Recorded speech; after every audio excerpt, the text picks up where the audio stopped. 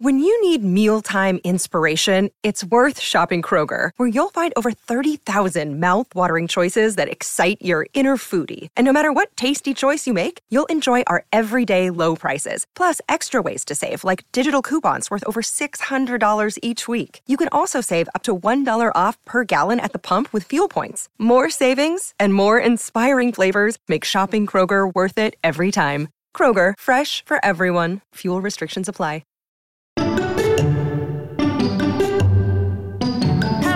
Bookcase listeners, and happy Halloween week. I am Kate Gibson.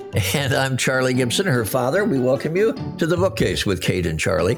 And this week, I can say with some sense of relief, but maybe even some sense of respect for what we've done. We've done now a series of shows on horror writers. And I must admit, Kate wanted to do this very much. She's a fan of horror writers. And I came into it with great reluctance. And I have come out of it with, I think, a good deal of respect for the writers that we have talked to, and I have liked many of the books. You brought me into this kicking and screaming, and I go out applauding. I'm feeling the ground. You guys can't see it, but I'm feeling the ground beneath me because I feel like maybe hell froze over. I'm so happy. To say that I built a sense of respect in a skeptic is an understatement. I love that he is searching for words for how he feels about the end of this series. I came stacked with words because I know that I use the word excited, super enthusiastic. So I am thrilled, exhilarated, roused, stirred, electrified, and delighted. Yeah, thank you, thesaurus.com, that we're ending this series with, I think, one of the centerpieces of the horror genre, which is Paul Tremblay, who I think is incredibly talented. The first book I picked up of Paul Tremblay's was A Head Full of Ghosts because Stephen King blurbed it. Since I've read everything Stephen King has ever written, and we're still pushing for him to be on the show, Stephen, if you're listening, I hope you like the series.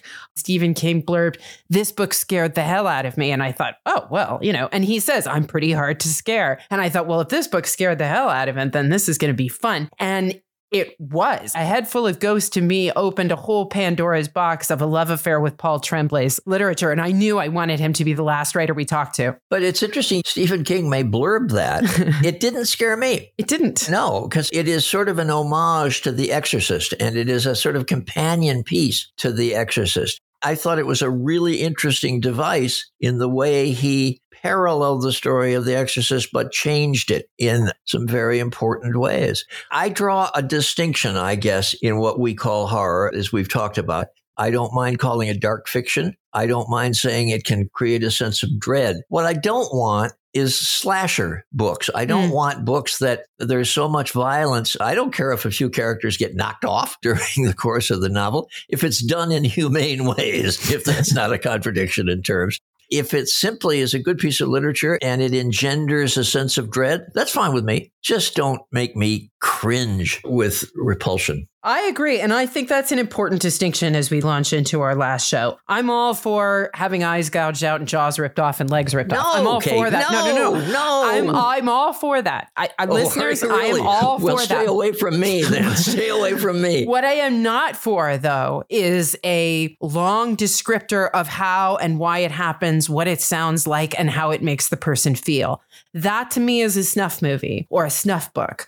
I'm not interested in human torture. I am not. Thank you. Christopher Golden described it as, and I think this is a very important distinction. Christopher Golden, go back to our first offer, described those books and movies as exploring man's inhumanity. I think that's a really good way of describing it.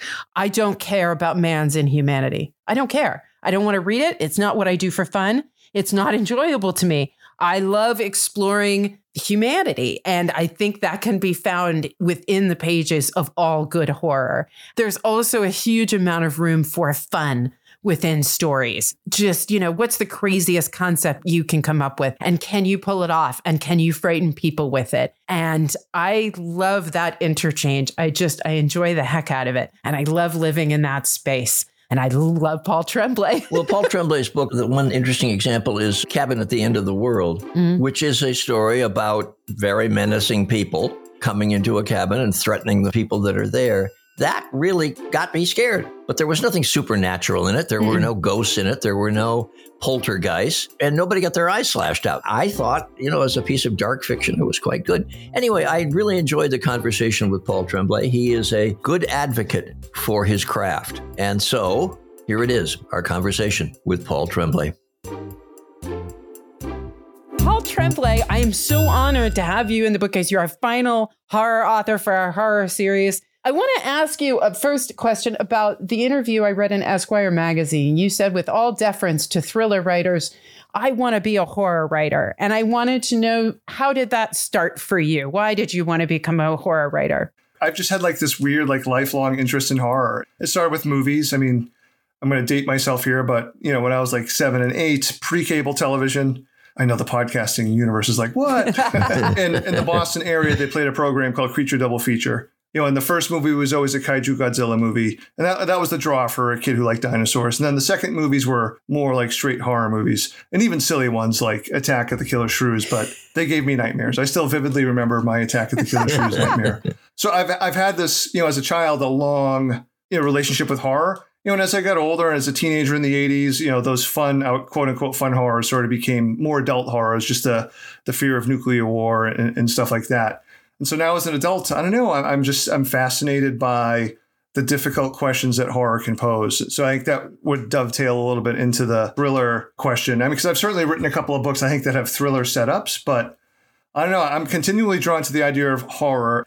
I mean, any work of art, any, song, book, movie, even, a painting, you're working to expose a truth, right? So in a horror story, you're exposing some sort of horrific truth or a terrible truth. And I'm fascinated by when that truth is revealed. What do the characters do now? What decisions do they make? How do they live through this? How does anybody live through this? I'm curious then, what makes it in your mind a horror book? For instance, you talk about how characters might react to horrible situations. And I think, well, the ultimate book in that area to me is Sophie's Choice. It would fit into the definition, it seems to me, that you just gave me. But I wouldn't make that a horror novel. Yeah, I mean, I would sort of call it horror adjacent, maybe. But no, I totally understand what you mean. Because for me, it's hard to describe. Because I wouldn't necessarily define horror by the scare either, because what's scary is so subjective, right? What scares you might not scare me. But I think it's just that, the lingering affect of dread or the feeling of dread. So I don't know, Charlie, I might argue that Sophie's Choice is ultimately a horror story. I kind of have a big umbrella or a big tent, put all the circus people, I guess, under the tent of horror. And honestly, I'm not trying to be flippant. Writers for decades have tried to define what horror is. Some say it's an emotion. Some say, it's something else. So that's another thing that I sort of like about it, because I feel like it can sort of almost like a ghost, permeate into other sort of genres and other modes, which is, again, something I'm really interested in. Yeah, as far as the violent side of things, I don't know, that's, I think, one of the fun, strange, weird parts of horror. I mean, there's a lot of horror I don't like. I typically don't like things that are violent for the sake of violence. But at the same time, it can be really effective, if there's sort of a thematic sort of point to it. And I would mention most of my books are psychologically horrific with a supernatural sort of ambiguity. But something like The Cabin at the End of the World, I wrote it because I had this idea for a home invasion story. I'm like, oh, I don't like home invasion stories, so those make me feel icky. But I was excited by the prospect. Oh, okay, how would I write one that I would want to sit through? One of the things that's really stayed with me through these interviews, Stephen Graham Jones and Josh Malerman both define horror as optimistic, right? Stephen Graham Jones thinks it's optimistic because there's always somebody who's alive at the end. Right. Josh Malerman describes it as optimistic because he considers it to be the promise of life after death. Yeah. Do you think of horror as optimistic? I do, but I don't like those as much. I mean, Stephen is one of my best friends, and I respect Josh. I would come at Josh's answer totally different based on my own belief systems. I do find horror optimistic, but sort of in a punk rock way. I think The Cabin at the End of the World's, fairly disturbing piece. But yeah. I find the end, actually, I do find the end hopeful. But I would say in general, to go back to the reveal of a terrible truth, just the fact that the author and the readers, there's that shared communication. Yes, there's this horrible thing's been revealed, and some of these characters may not make it. But I find hope in the fact that there's the shared recognition that something is wrong. I find the punk rock, raised fist. Yeah, we're doomed, but hey, we recognize that. Well, I want to talk a lot about a lot of different parts of your work, but I'll start with A Head Full of Ghosts. It's a possession story that reads like reality TV. So I wanted to ask you, could A Head Full of Ghosts exist without the incredible proliferation of reality TV as a genre? I would have to approach it somewhat differently, but like when I was writing it, I thought, oh, how better to build the ambiguity than to have the quote unquote reality TV aspect of it, right? Like, I mean, it's a little bit of like cultural shorthand to be like, oh, we know it's not real TV, but what does that mean? So everything in that book was, trying to play against, well, what is reality? What isn't reality? I want to go back too, because I've got to ask. Okay, The Big Sleep and No Sleep Until Wonderland, which, by the way, I'd like a third if you wanted to give me another Mark Genovich. I would love another Mark Genovich. Narcoleptic Private Detective? Huh? Yeah. Like, did you wake up one day and go and turn to your wife and go, I've got it. Narcoleptic Private Detective. Like, where did that concept come from? Because it's brilliant and it's brilliantly written. Oh, thank you. It's funny. Like, there were a lot of weird things that happened with that book. Was one that, I didn't really consider myself a crime writer. I just happened to have the idea. Like, when I first had the idea of a big city detective, a woman comes into the office in a sort of a stereotypical scene, except she holds up her hands and there's bandages on her fingers. And she says, someone stole my fingers and replaced them with someone else's. You have to find them. And when I first had that first chapter in mind, I tried to create a horror novel or a Philip K. Dick science fiction thing. And it didn't work. So I put it aside for like a year. And then I was online researching diseases, as horror writers do, I guess. And I stumbled across narcolepsy. And once I started reading more about it, I was like, this makes perfect sense to me. Not only do narcoleptics fall asleep, they'll fall directly into a dream state. And I had some experience, not with narcolepsy, but with sleep apnea at a pretty early age compared to most sleep apnea sufferers. So a lot of the fatigue and some of the stuff I shared with Mark. It's funny you mentioned my wife, though, but I did steal from her South Boston and her family because her mother's side of the family are all Lithuanians that grew up in South Boston. She's from Southie. Yes. She's from Southie. Oh, yeah, no, okay. And they're Lithuanians. Genovich is, my mother-in-law's maiden name. So, yeah, there was definitely some influence there. Something that has interested me with all of the horror writers we've talked to, I think the movie maker delving into horror has such a great advantage over the author. He or she has music, has sound effects, can play with light changes. Fake blood.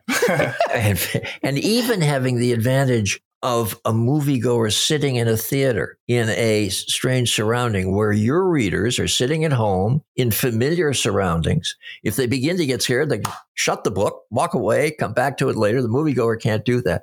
Do you think you're at a competitive disadvantage with them? And does it make you work harder to create that sense of dread or fear in a reader? I think there are two different sort of sets of affects. I think there's advantages to both. I mean, for a horror movie, it's an hour and a half. You're expecting jump scares. I do think there's somewhat of a safety net there in the theater, too, which I don't think is always there when you're at home. You mentioned like reading the book if you get freaked out. If you're reading a book and you get freaked out and close it, I'm guaranteeing you're still thinking about it. You're not just like, okay, I'm going to move on with my day kind of thing. So no, I mean, those are the things I love when I hear from readers that like I couldn't stop reading at night, even though I was terrified, or, you hear jokes about people putting books in the freezer. I have done with my books a lot of goofy sort of interior design stuff that sometimes they like and sometimes they don't. But I have threatened, it's like, oh, we should do like some pop-up pages as a jump scare sometime. That'd be fun. How do you know so you've got a proliferation, you've done short stories, you've done collaborations, you've done novels, you've done PI books. So when you look at what's next for you, how do you know what, I haven't done short stories in a while, or, it's time for me to pick up more. How do you know what's next for you? As far as short stories go, like I'm sort of like in the good spot where like editors will ask me for some and I can't say yes to everything, but it can be nice to take a break from a novel for a couple of weeks to write a short story. And then when I go back to the novel, I kind of have a fresh set of eyes because I can't work on two things at once. It kind of has to be all in on one or the other. Yeah, I don't know. That's sort of the question I've been asking myself because so many of my books, A Head Full of Ghosts, Disappearance of Devil's Rock, and The Cabinet at the End of the World, and even maybe another one after that, all dealt with like families, of children of a certain age. Now both of my kids one just graduated college and one's in college. I'm like, man, what am I going to write? Like empty nest horror, I guess. So unlike Josh and Steven, I really admire how prolific they are and how many ideas they have to choose from. I move from idea to idea. So for me, there's always the terror of like, oh, what if this was the last one? What if I don't find something? But, I usually find it. When you say you're working at one at a time, we just this week talked to Alice McDermott, who has written a wonderful book called Absolution. But She says she works on 2 novels at a time. And she does that because if she finds that one is going nowhere, or when she gets to the end, it sucks, she always got the other one to go back to, that it's there waiting for her, and it brings her out of that funk that she may be in because the one didn't work. Do you ever get way into a novel and realize, oh, this is awful and it's just not going to work? I can't do it. I have just spent the last 6 months going up a blind alley. Knock on wood, I hope it doesn't happen soon. But in 2013, I was 100 pages into a different novel, and I was going to call the novel Charles Manson Doesn't Answer My Letters, which is a great title. That's a great title. So the title was cool. A great title. It was about an 8th grader at the time, like writing letters to Manson. And that was sort of how like the book was going to be told. But I got really bogged down and I started making excuses, like doing research. And that's how I sort of stumbled into A Head Full of Ghosts. I was reading, it was quote unquote research, even though it had nothing to do with the book. But I was reading this big book of essays about The Exorcist, the movie. And I read that and that got me like really excited because all these essays were about placing the film sort of in political context and also in social context. It's like, oh, like Hollywood's always putting out, possession movies, but there really haven't been a ton of possession novels that I remembered within the last 10 or 15 years. This was in 2013. So, yeah, I mean, I try to, like, short stories, that happens all the time. Like, a short story is terrible. In fact, our mutual friend, Stephen Graham Jones, I sent him one like 2 or 3 years ago because I knew it needed help. And I said, Stephen, can you read this for me? And he's like, okay, do you want the grad school reading or just like the friendly reading? I said, give me the grad school reading.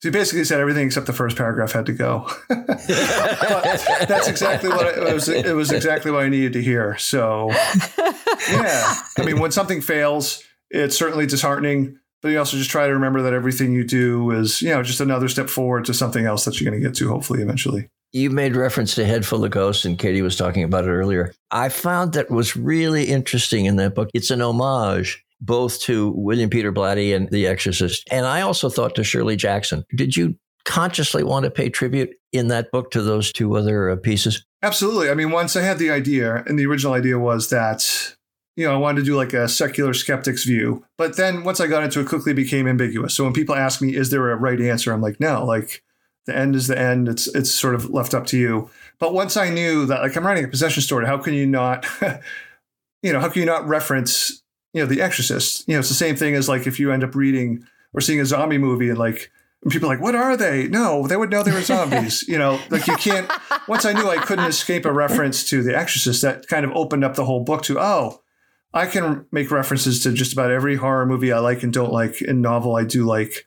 And that'll actually help build the ambiguity because readers will be like, oh, wait a minute, that was just like this. Or wait a minute, Mary is named after Maricat Blackwood from Shirley Jackson's, We've Always Lived in the Castle. So to me, I thought that was just like a perfect or hopefully fun way, to build the ambiguity. So no, that was, in some ways, I felt like A Head Full of Ghosts was like my graduate thesis on what I like about horror and what I don't like about horror. You mentioned Stephen Graham Jones more than once in A Head Full of Ghosts, but I'm sort of fascinated. The first writer we talked to was Christopher Golden. And I said to him, he said, who else do you think you want to talk to? And I said, well, I love Jennifer McMahon. I love Josh Malin. I love Stephen Graham Jones. I love it. And he goes, oh, I have all their numbers. And I said to him, I was like, you do? And he said, yes, we are a very tight-knit community. Mm-hmm. And he said, I think we're unique. I think we're a unique genre in that space because in some ways I feel like we're all working through something.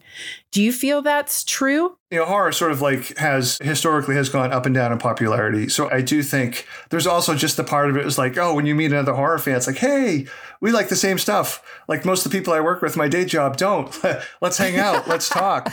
And add that on top of like your writing horror too. It's been wonderfully supportive. And so many of my best friends are people that I write, and it's born from like, I just really respect their work and respect what they do. Yeah. And it's kind of cool. Well, and it's gotten to be, I mean, for me, it's such a tight-knit community that now I pay attention to who blurbs what. Like if you're on the front cover, chances are I'm going to read it. If Stephen King's on the front cover, chances are I'm going to read it because you learn to trust the taste of other great horror writers, which is also, I think, somewhat, I don't know if it's unique to the genre. Maybe I'm just so involved in the genre, I don't pay attention to other genres, but I just feel like you guys are so great about supporting each other and blurbing each other. Yeah, thanks. One book that we haven't talked about is Survivor Song, which, if people have read it, they know it involves an extreme form of rabies. And there's a pandemic. But what really interested me is you wrote it before COVID. Yeah. Really prescient.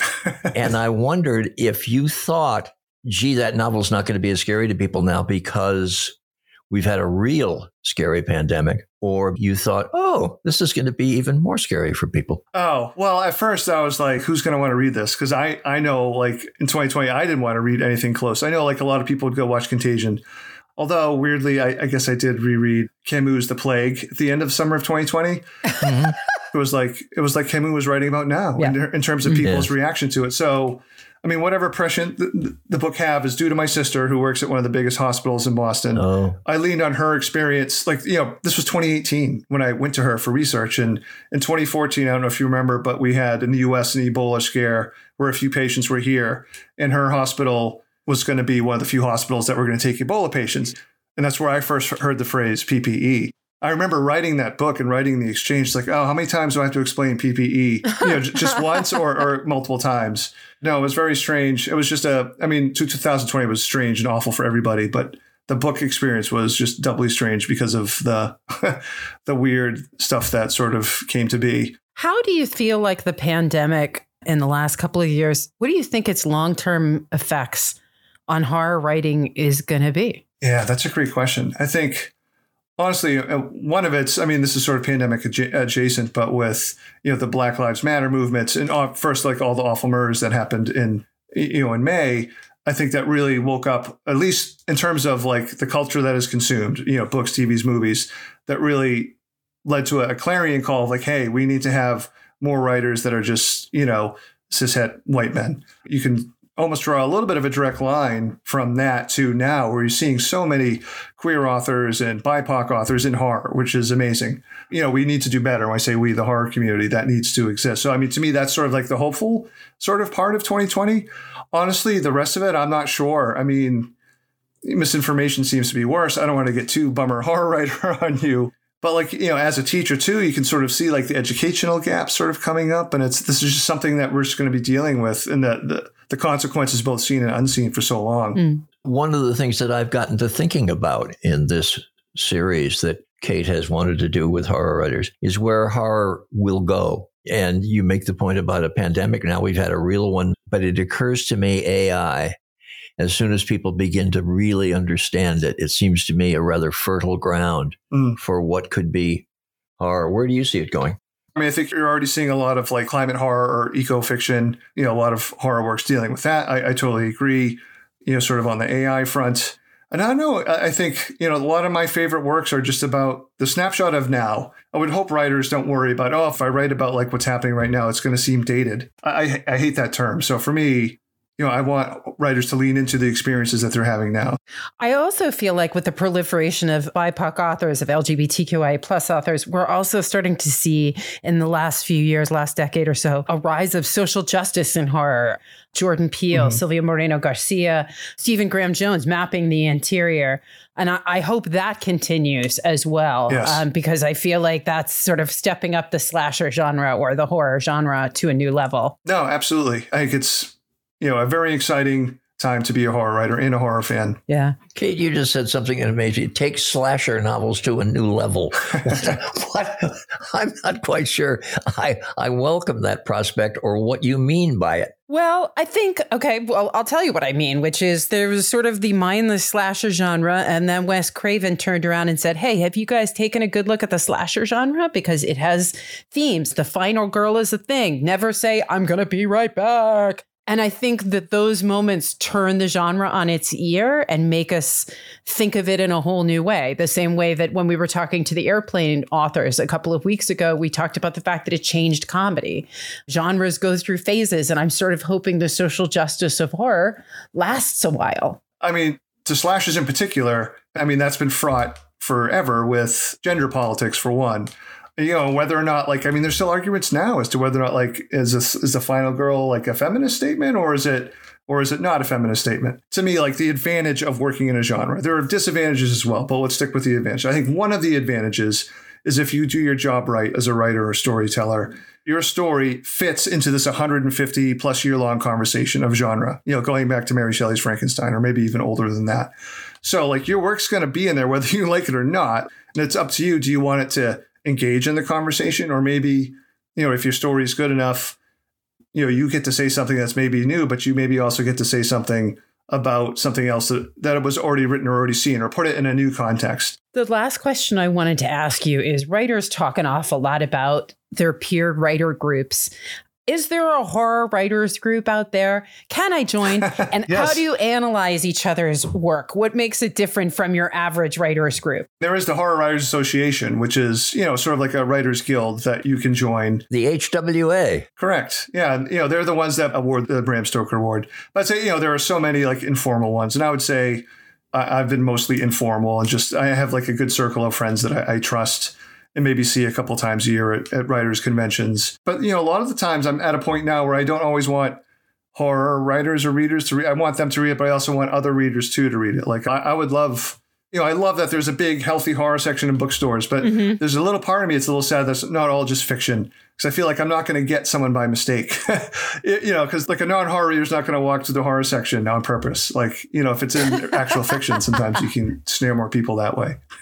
Oh boy, I hope I talk some people into reading it with a series, because it is a genre that I would love to seduce more people into. Well, thank you, Kate. The thing that has struck me through this series is it is a lot broader genre than I ever thought of, and indeed have found novels that I have enjoyed in all this that I think you're right could be in the horror section of the bookstore, could also be in general fiction as well. Paul Tremblay, a pleasure to talk to you. It's been a very good way to conclude our series, and we appreciate you being with us. Thank you so much. Yeah. Thank you.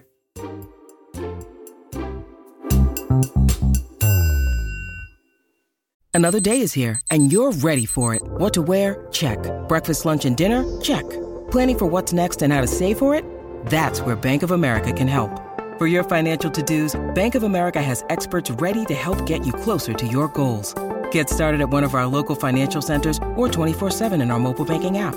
Find a location near you at bankofamerica.com/talktous. What would you like the power to do? Mobile banking requires downloading the app and is only available for select devices. Message and data rates may apply. Bank of America NA, member FDIC.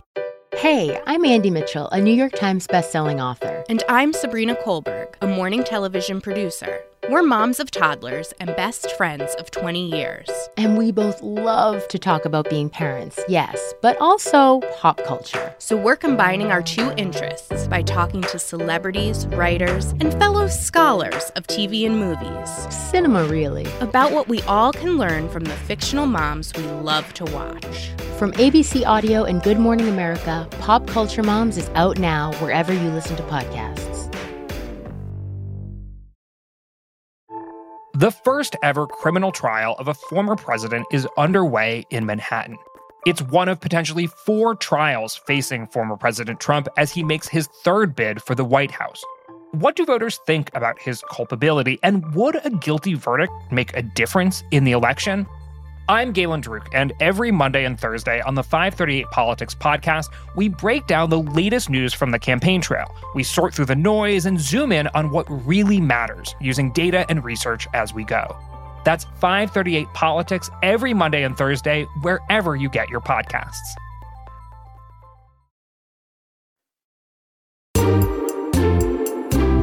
Rapid fire questions for Paul Tremblay. If you had never read a Paul Tremblay before, what would you tell them the best My First Paul Tremblay book would be? A Head Full of Ghosts. Definitely. Is there a horror book that told you when you were young, this is what I want to do? As a really young adult, there were 2 stories. Joyce Carol Oates' Where Are You Going, Where Have You Been?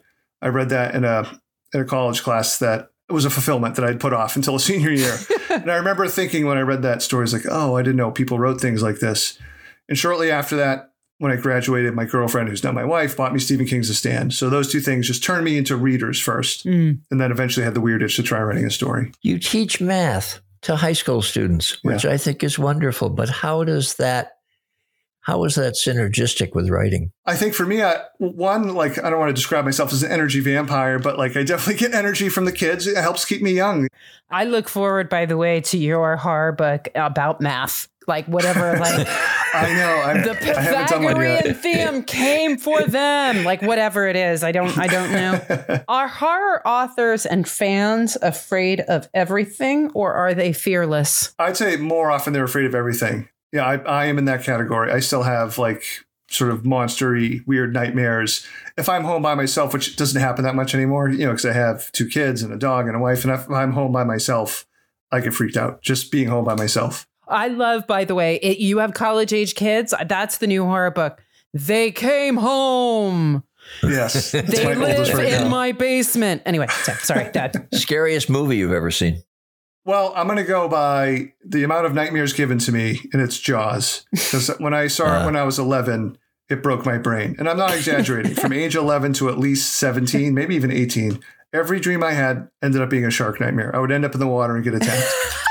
I've seen the movie probably over 50 times since, but I still cover my face. Spoiler alert. I still cover my face when Quint gets eaten. Yep. Because I've seen much gorier things, but there's a part of me that's afraid that if I see it again, my brain will go back to where it was when I was 11 years old. So when I watched it with my kids for the first time, I ceremoniously put the pillows over our head. But of course, my kids didn't. Yeah. I love the brain athletics involved. I could start out in an airplane and I end up somehow being eaten by a shark. That's good. Exactly. Scariest book you ever read? When I first tried reading it as an 18-year-old, because I was home for the summer recovering from spinal surgery, I read the first chapter and I threw it across the room. I was like, nope, not going to do that. Other than that, Pet Sematary, and maybe more recently, just a book has totally gotten under my skin, is called Our Share of Night by Mariana Enriquez. I think it's one of the best books, horror or not horror, of the 21st century. Ooh, I'm reading that. Give me a sense of your writing day. You're teaching during the day. Yep. So when do you write, and do you give yourself a goal of writing X amount per day? Do you feel you need to write every day? So if it's during the school year, and depending on like how busy that time of year is, I try to cut myself a little slack, but I always try to do something writing or writing adjacent. If that means I'm supposed to be reading for research, to me, that counts as like writing. But if I'm in the teeth of a novel, I aim for 500 words a day. But again, realistically, then I set sub goals like, well, if I can hit that 5 to 7 times a week, if I can get 10 to 12 or maybe even 15,000 words a month, so that builds in. Just let life happen. So you're not always going to be able to do it. And as far as when I do it, if it's while I'm teaching, usually it's at night. But if I can squeeze in, like if I find a free period I didn't know I had, or when I was a lot younger, if the kids were taking a quiz, I was working on a story. They could have been cheating. I hope they weren't. Advice you would give a horror writer starting out? Obviously read horror, but also read out of genre. Like to me, those are equally important lessons. Like find out how a romance story works, find out how other stories works, just to see other writers doing your thing. And I think maybe the easiest way to, like, if you're having a hard time coming up with a horror story, for me, the easiest way is taking something else from another genre and putting it into horror. Or how would I do this story as a horror story? And I think advice for all writers, be patient with yourself and be kind to yourself. Those are, I think, are two very hard things to do. So like the patient part of it is you're going to get rejected. Don't despair, just keep writing, move on to the next thing. The last question we stole from Stephen Colbert, but we find it illustrative. In 5 words, what would you like the rest of your life to be? Happy, healthy, full of love. And then in parentheses, I'm a cheat plus horror. I love it. Our conversation with Paul Tremblay, I have loved every single one of these conversations. I know you have. I really have. I mean, one of the things that really stays with me is I've asked every author pretty much the same question because I am full of fear. So I'm frightened of flying. I'm frightened of bugs. I'm frightened of spiders. I'm frightened of screwing up my kids. So I'm sort of fascinated by the fact that I'm drawn to horror, which is something that's designed to scare you. And I have a general feeling that I don't enjoy fear. So I'm amazed that all of the authors have said, yes, we're frightened of lots and lots of different things. Maybe we just want to embrace that. And we think maybe by embracing it, we'll work through it. I'm not sure, but I'm fascinated by that part of fans and writers. And all of the authors we've talked to have said there is hope in horror writing. I'm not there yet. I'm not sure I buy that, but I'm willing to keep an open mind and I'm willing to read some more of the genre. They've also said there is humor in horror writing, and I have seen some of that. Again, I'm willing to keep an open mind. I think there's a certain amount of glee that horror authors take in whether or not they can pull something off. The classic example, I think, from this series has been Josh Malerman's Pearl, which is about a murderous pig with ESP. That's a ridiculous concept. And if you saw it in a Warner Brothers cartoon, you could sort of buy it. But the fact that Josh Malerman is able to, I think, pull it off and make it scary while still keeping that sense of glee and humor sort of intact. It's a real talent amongst horror authors. And I'm not sure I'd say optimistic, but gleeful, occasionally gleeful, I will go with. So how do we wrap up this occasional series on horror writing? We started early on talking to Michael Arnzen, who is a professor who teaches horror writing. We wanted somebody who was in the academic end of this. He teaches creative writing. He teaches horror writing and how it fits in the genre of English language fiction. And so we thought we'd go back to him. How many students does he have? What are they interested in? Do they themselves want to write horror? And what do they think is in the genre? So let's conclude all this. Michael Arnzen, professor at Seton Hill University in Pennsylvania.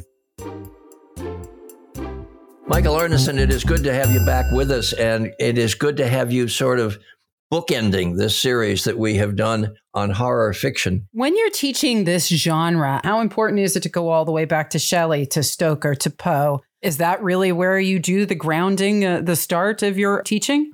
Well, if you're going to be a creative writer, you should read everything you can, especially the classics, if only because you never know what your audience has already read. So, anybody that picks up one of my books, my fiction novels, I'm going to assume they've read Stephen King, but also they might be familiar with Poe and all those authors that you named. There's a school of thought among professors in English departments that if you only taught genre fiction and literature, whether it's romance or horror or whatever, you'd only be teaching people part of the whole picture of creative writing. And so it's better to do it from a more general perspective and teach the canon, as he said, and then people can pick up techniques from all facets of literature that they might bring to bear on their own writing. And so, I mean, balance is everything, really. Are there works that we find on your syllabus again and again? What are the works you find you draw from most consistently for your students to read? Mask of the Red Death finds its way out to all my That's from Edgar Allan Poe. That's classic. Also, I believe any horror fan anyway should read The Telltale Heart. I mean, come on. So that's often on my syllabi, and sometimes my students who take multiple classes from me are reading these same things over and over again. As far as novels, there's one we just started in my intro to English class right now, and it's Dracula. To me, that is the ultimate kind of text of horror because it's experimental as much as it's about, the kind of supernatural legends of vampires and all that. It's a classic of, Irish literature. Stoker's a really entertaining writer for his time, very theatrical, of course, because of his background. You teach undergraduate English, so I'm interested to know, do you find yourself teaching development of setting differently, setting up of atmosphere? Do you find yourself teaching character development differently than you would, say, a classic English class? Doesn't feel like it's any different, except perhaps in the way that horror fiction tends to skew towards psychological issues, and you have to have some understanding of basic psychology, I think, to really probe into the characterization and whatnot. And then sometimes even a book like Dracula can be a gateway into reading some of those more difficult literary texts, like, Turn of the Screw by Henry James, or something really deeply psychological, like a stream of conscious book like Ulysses or something. Because once you start talking about psychological issues in one popular text, a student finds comfort in being able to discuss those issues with almost any text. And that, to me, that's the ideal of teaching, is to really open up these comfort zones and practice in a safe environment where you can talk about issues, write about issues, research things of interest to you or that are of interest to our society today in a way that you feel confident you could do it again after college or in another class. Perhaps with Dracula as an introductory gateway again. What are some of the more modern books that would be on your syllabus? Oh, gee. Last year, 2 years ago, I got to teach a class in global horror, and we just sampled international authors. So I'm going to bloat if I try to pronounce their names and so forth. It was kind of a wide survey of kind of classic folklore from the Ukraine all the way to contemporary Korean horror fiction. There was one book I highly recommend. I hope to get to teach it again. The author's name, Augustina Basterrica. I hope I'm saying that right. She has a novel called Tender as the Flesh, which it's cringy when you read it. There are a number of uncomfortable scenes in it. But to me, it's almost a modern day 1984 in the way that it's critiquing society. So the students loved it. I was afraid they were going to complain to the dean or something. This is too brutal. Arnzen has lost it. And the plot. He's just assigning these crazy things. But no, they really chewed it up and had some great discussions of it. Have any of your kids in the creative writing area come out and themselves tried to write and tried to publish? Oh, yeah, a lot. I directly encourage them to try it. A lot of English majors, if they're undergraduates, they come to college thinking, I love to read and write, but I don't necessarily know if I can get a job. You know about this stuff. The journalism is a job, of course, but there are others, librarianships, teaching. I mean, those are the top three, actually, that most people assume that jobs are. And as you know, in our culture, there's less money being put into some of those areas, unless it's in the big media. Yeah. But there's still jobs there. And when I tell my students, is something I ripped off completely from a book I once read. The sentence I lift from that, and I'm always telling my students, is that where there is words, there is work. Because not everybody's an expert with words, and somebody's willing to pay you to share your expertise. A lot of my students do want to go on to be writers, and I encourage them to try it, but there are other elements of the industry that they can get into, like editing or being an agent. The last question I wanted to ask you was we talked last time about how it's sort of a new era in horror because social justice is becoming a part of it. It's not just about interesting ways to die. It's also Victor LaValle's doing some really interesting things. Stephen Graham Jones doing some interesting things. Jordan Peele doing amazing things. Are you finding that students are finding a renewed interest in the genre because they can bring that topicality to the work? Yes. In fact, I'll have students ask me, why are there so many white male authors on the syllabus, that kind of thing. They're really well schooled in this stuff, especially I think in the English major. You can't help it. I used to always believe, and I'm a product of the 90s graduate schools. Back then, I would be you can't get an English degree and not be a feminist because all these professors are feminists and most of them are women talking about feminist issues in literature. So it was very feminist heavy in that period of time. And nowadays, cultural criticism has shaped the way that today's professors teach.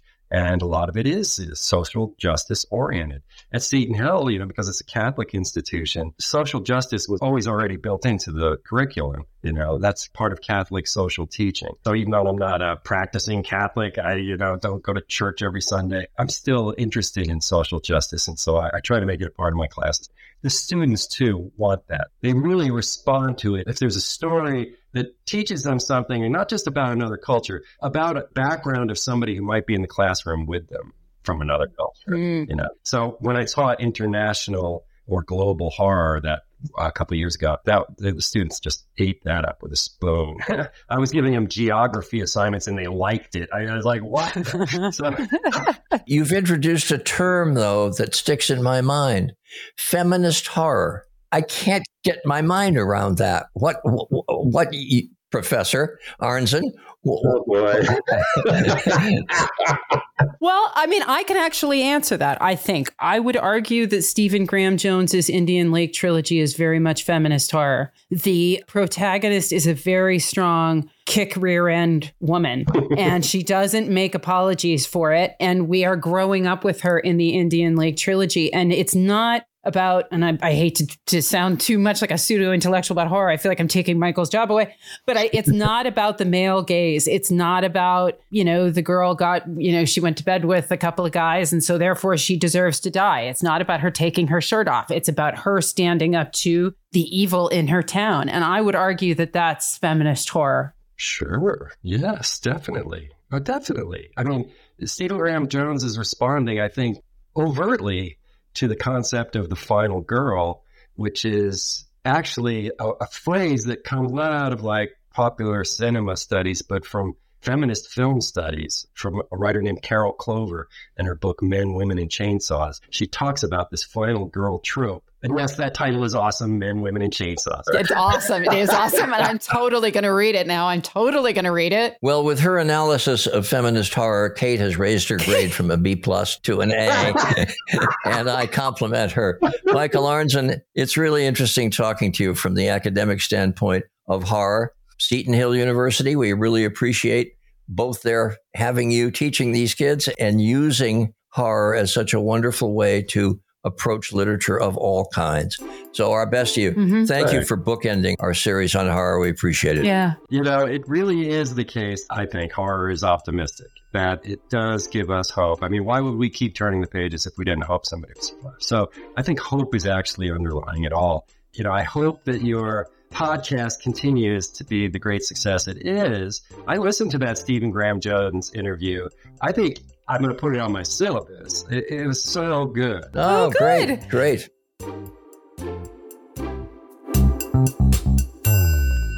So there it is, our conversation with Michael Arnzen and our conversation with Paul Tremblay. And I really hope you've enjoyed our horror series. I can't guarantee that we're not going to do another horror book or horror author in the future because I'm a huge fan. But I really enjoyed doing this series, even if I had to drag my co-host kicking and screaming. I'm very thankful that I got to talk to some of my author heroes. And I hope you enjoyed taking the journey with us and that maybe perhaps you'll read out of your comfort zone. Anyway, with that, we will remind you about the folks that make this podcast possible and close with a coda from Paul Tremblay. The Bookcase is a production of ABC Audio in partnership with Good Morning America. It is produced by David Canada in conjunction with SureCan Productions. Brenda Salinas Baker is our supervising producer, and Laura Mayer and Simone Swink are our executive producers. We give special thanks to Taylor Rhodes, Amanda McMaster, and Sarah Russell of Good Morning America, and Josh Cohan, Nania McLean, and Cameron Chertavian at ABC Audio. I'll end with one of my favorite quotes from Robert Bloch, who wrote Psycho, of course. He said, quote, "Despite my ghoulish reputation, I really have the heart of a small boy. I keep it in a jar on my desk."